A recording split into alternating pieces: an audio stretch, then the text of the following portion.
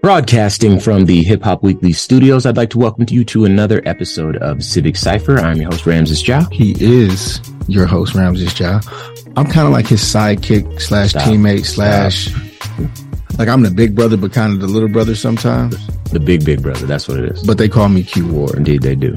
Stick around. We got a lot in store for you today.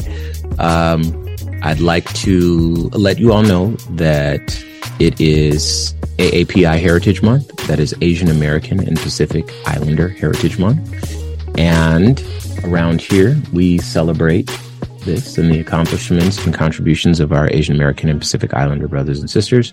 And so you hear more about that as we flow through the show. We're going to spend some time talking about why, potentially, there are seldom consequences in stories where we see folks harming Black people, in particular, non-Black people harming Black people. There's a few examples that are in the media right now that tell that story better than we could. And so we're going to kind of get into that, peel back a few layers and, examine what our path forward might be. And we're also going to spend some time talking about an incident in Elk Grove, California, where a Black teenager was harassed by a police officer on camera, and give you a glimpse into what it can be like to be Black and interact with police. We do this quite often on the show. This is another example. This is not dissimilar to experiences that both me and Q have had. And this is something that we feel gives you an aperture into that. So a lot to stick around for, but first and foremost, let's start off at the top with some Ebony Excellence. Shall we? We shall. So today's Ebony Excellence is sponsored by Major Threads, and we're going to talk about Ralph Yarl. There's an update from Sean King, and I will read it to you. This is our Ebony Excellence. He's recovering. So it goes, "Hey everybody." This is from Sean King, by the way. "Hey everybody, wanted to give you all a beautiful update on the health condition of Ralph Yarl. He's healing and recovering well. Traumatic brain injuries just take time, and we're asking for your continued prayers. I remain in close contact with his family. We've decided that they truly need the time and space and conditions, not only for Ralph to heal, but for the whole family to heal." Let me stop right here and remind you that Ralph Yarl is the 16-year-old who was shot in the head for knocking on the wrong door, ringing the wrong doorbell. Okay, I'll continue. "This has traumatized all of them. We've worked hard to make sure the family has all the right medical, legal, and financial support they need during this time, and are deeply grateful for all the donors and supporters that chipped in to help this family." Here's an update directly from his aunt, Dr. Faith Spoonmore. She says, "Ralph is getting better every day. He has more good days than bad days. Ralph is currently experiencing headaches that can be debilitating at times. Our prayer is that with time, that will also improve. He is a fighter, and we are truly blessed to still have him here with us. The last 10 days have been a whirlwind of emotions, but from being thankful that I still have my nephew to feeling an overwhelming amount of anger that we live in a country where this type of hate still exists in some. Ralph is looking forward to being able to play the bass clarinet soon, and we cannot wait for that moment either. We truly appreciate all the love and support that we have received from everyone. Thank you all for the prayers." And I want to also shout out Alicia Keys for setting up a trust for him. For those familiar with the story and that have donated, he received a lot of money to kind of help him with his recovery. So got to mention Alicia Keys' name there as well. So Ebony Excellence goes out to Ralph Yarl on his road to recovery. Blessings and love to Ralph and his family. All right, Q, I got a question. Why aren't there consequences for harming Black people? Wait, let me ask it differently. Why, when the assailant is a non-Black person, or white passing person, better said, why are there seldom consequences for a person like this harming a Black person? Because we know that there's consequences when a Black person harms a Black person. When a Black person harms anyone. Sure. Very good. Yeah. But why do you think that is? I'm being funny. Yeah. But go ahead. People might consider it, lazy, too on the nose. But our country just has a very tragic and disheartening history of going out of its way to devalue Black lives. Great answer. The reason that affirmation exists in the first place. Black Lives Matter. Yeah. Indeed. So we wouldn't just, for those that listen to the show, we wouldn't just get that off. We actually have some stories here that caused us to ask ourselves that very question. Why aren't there consequences for harming Black people? Right. And you're asking a white supremacist system to punish white supremacy. Yeah, it's the least I could do. It's a tall order. I get it. All right. So, let's talk. Let's frame this, for folks that are listening. So the data and all that stuff supports that, at least the criminal justice data that is recorded, criminal justice system data. I don't want to say criminal justice, implying that there is justice there. But folks who are arrested for crimes, not necessarily folks who commit the crimes, but folks who are arrested for the crimes. Data shows that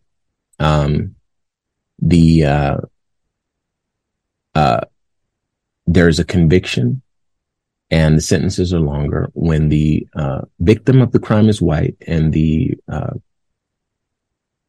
assailant is Black. The accused assailant. Sure. And that the inverse is true. When the white person harms a Black person, the criminal justice system tends to be a lot more lenient.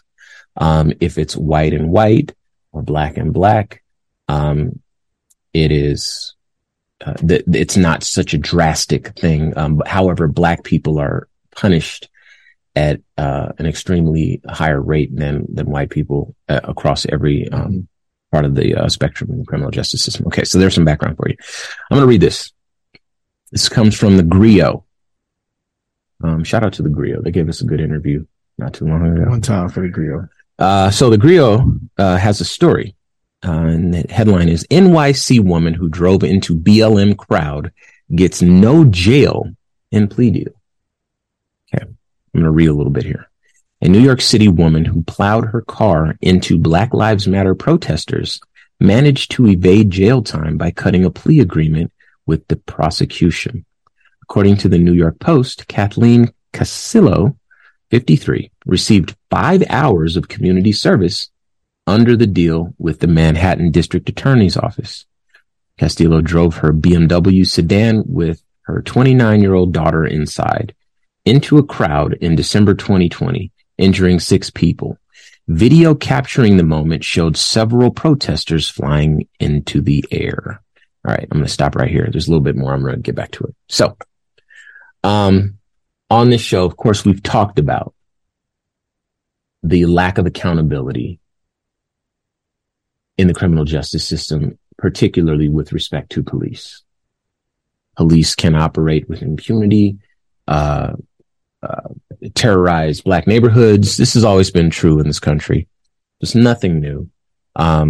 But there's never been any accountability. And indeed, the nexus of the Black Lives Matter movement, rose up in response to this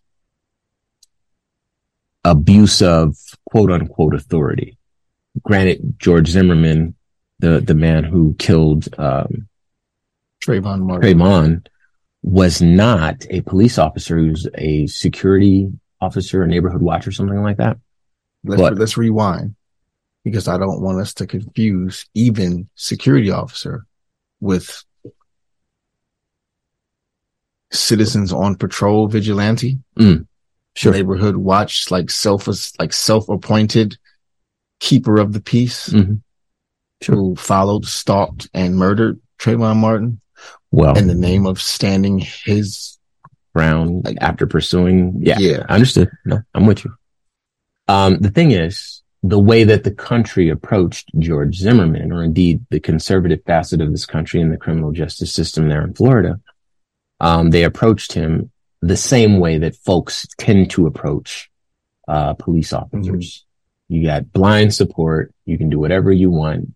If the victim is Black or the deceased is Black, he must have done something wrong, right? So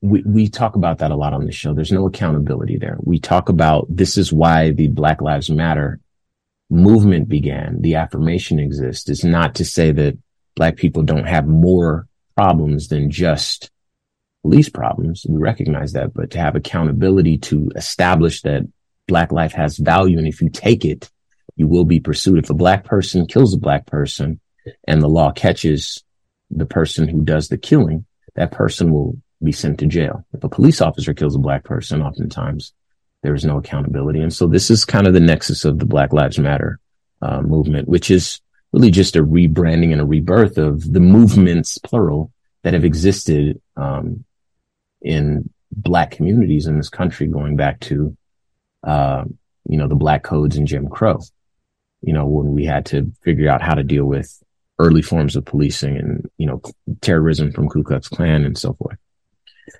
So police, we get it. Today, we're talking about citizens. Indeed, this particular citizen driving her car through a crowd of BLM protesters, sending people flying into the air. And they said that she gets 5 hours of community service. Hours, not days, not months, not years. Hours. And of community service. Isn't that hurtful? I often cringe at the idea of actual progress. I kind of joke that I'm the pessimist to Ram's optimism. I find myself grounded in the reality that I live in. I see no such progress. Well, 5 hours. We had this similar conversation with, I believe her name is Kim Potter. She's the officer that shouted taser, taser, taser, pulled out her gun and ended Dante Wright's life. Is Dante Wright or Dante White? Right. Right. Okay. And she went to prison for 16 months. I want to say something like that. It was like a 3-year sentence, but half of it had to be served and the other half was out. Like, first of all, she was convicted. The court determined her to be guilty of the crime she was accused of. And the sentence for said crime, for said conviction, the quote unquote accountability for having committed this crime. Okay. We're past determining whether or not she did it. She did it. She's guilty. Was 3 years. And even that was too much to ask. This is Maggie B. Noen, and we'll be right back with more Civic Cypher after a quick break. Hi, I'm Dr. Miranda Melcher, host of the Just Access podcast. We bring you amazing interviews from the world of human rights and access to justice, from Dunja Mijatovic, Council of Europe Commissioner for Human Rights, to Liz Evenson, International Justice Director at Human Rights Watch. Whether you're a law student or legal professional, human rights activist, or just want to stay up to date on what's happening with the world, the Just Access podcast is your go-to for inspirational stories and fascinating discussions about the state of human rights today. Search for Just Access on Spotify, Apple Podcasts, or wherever you get your podcasts.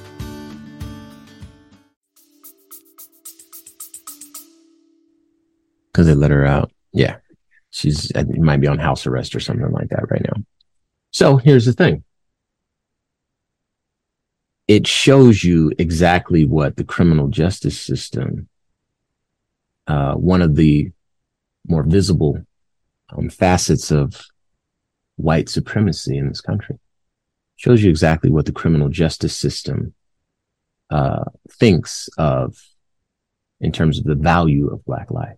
If you kill a Black kid, we'll call it 3 years. If you run some Black people over, we'll call it 5 hours of community service. You see the insult there, and you see why the affirmations that we have are necessary, and that we need to sear these statements into the consciousness of this country, because if you ran your car into a pack of, I don't know, wolves, bears, and anything, dogs, dogs, anything, people would be outraged. There's no way that you would get 5 hours of commute. It just wouldn't happen. And so again, we make this comparison all the time that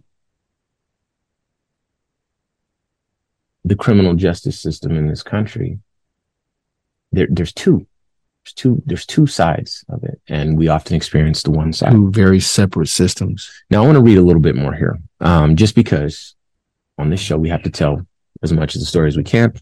So every argument has two sides. I'll read her side. Okay. Prosecutors with District Attorney Alvin Bragg's office said they consented to the new conditions because Castillo had no prior record, didn't flee the scene, did not plot to harm those protesting, and took responsibility for what happened. Pause for a second. Yep. They said she did not what? She didn't have a prior record. She didn't flee the scene, did not plot to harm those protesting. Okay, so yeah. So what does that mean when you run your car into a crowd? So this is what it says. All right. It goes on to say Castillo told police she feared for her and her daughter's safety when she acted that fateful day. So her and her 29-year-old daughter in a car. They're afraid for their safety. They're in a car to protest. So they run people over, sending people flying into the air.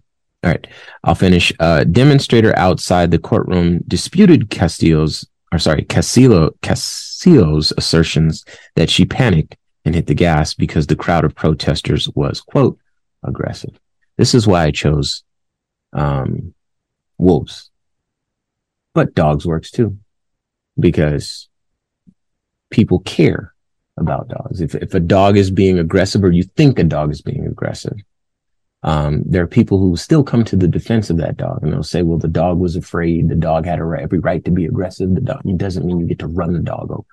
There are people who would lose their minds. So we live in a country where people would flip out over animal abuse. And what was the name of I believe a black child fell into a gorilla enclosure at a zoo. And to keep the child from being hurt, they either tranquilized or shot him. They shot the gorilla. The gorilla. Yeah. And people were outraged. Yeah. There's a 100% chance that this child is going to be harmed or killed. I believe that child was black, because I cannot imagine our country being as angry over someone trying to protect a white child. Well, in those same circumstances. I will raise you this next story here. This one comes from Time Magazine. Texas Governor Greg Abbott is trying to pardon a man convicted of murdering a BLM protester. This is just this past week. Okay. The fate of an Army Sergeant, Daniel Perry, who was found guilty of fatally shooting a protester at a Black Lives Matter demonstration in 2020, is up in the air as the Texas Pardon Board reviews the conviction for a possible pardon at the governor's request, and Perry's attorney pushes for a retrial. So the governor has requested that they look into this. Now I'm going to tell you a little bit about this story. On April 7th, Perry, a 35-year-old active duty sergeant at Fort Hood, was convicted of murder in connection with the death of Garrett Foster, 27, who was killed after Perry shot him during a protest in Austin, Texas in July 2020. Perry claims he acted in self-defense because he feared for his life after Foster, who was carrying an assault rifle under Florida's open carry law, allegedly made him feel threatened. Now, do you see how in both of these stories, the feelings and the security of the white individuals is very much centered, despite being, in my estimation, unfounded? If I have the protection of a car, None of the windows are broken. You know, I'm still in a car, right? And then I floor it, run people over. Who's the aggressor? Well, the criminal justice system seems to think, most likely the person that got run over. Sure. Right. But we have to, 5 hours of community service, we'll call it square. In this instance, this man is literally going to get away with murder. At the governor's request. And we already know the story about Ralph Yarl, right? And, you know, you may be saying to yourself, well, the wheels of justice are turning slowly. No, because the wheels of justice wouldn't be turning at all in the case of Ralph Yarl, the young man or the boy who knocked on the wrong door and was shot in the head and the arm. The police didn't even want to arrest, what's his name? Andrew Lester. They had to arrest him 2 days later because of public outcry. I was going to say the police didn't arrest. Not they didn't want to. They didn't. Exactly. Went to the police station, went home. Statement, went home. I was afraid. That's why I shot him twice. That's why I opened the door. That's why I went and got my gun and then opened the door and then shot him because I was terrified. So there's another story that's just like this, and you'll start to understand this sort of pattern. I had the privilege of speaking with Ahmaud Arbery's mom a few days ago for a show I do with the Black Information Network. And we talked about how she's honoring her son's, memory and making sure that people continue to say his name, that he wasn't just a person who was born to live those few years and die and be remembered as a person who died. In her estimation, her belief that he's worth more than just being remembered for dying. And I think that that's more than fair. But the story there is that there were some people in Florida who saw him in a neighborhood and in a like abandoned house or a house that like a construction site or something like that. Just investigating, checking it out. It's cool to see how stuff comes together. I know. I built houses before. Well, I didn't build them myself, but I had houses built to live in them ultimately. Interesting to see how they lay the floors in and frame the walls and stuff. And my neighbors' houses as they were going up as well. Anyway, maybe wrong place, wrong time, but some folks didn't like that. So they went and got their guns. Go ahead. Even if he was full on trespassing, it wasn't their house. Posted signs, don't come over here.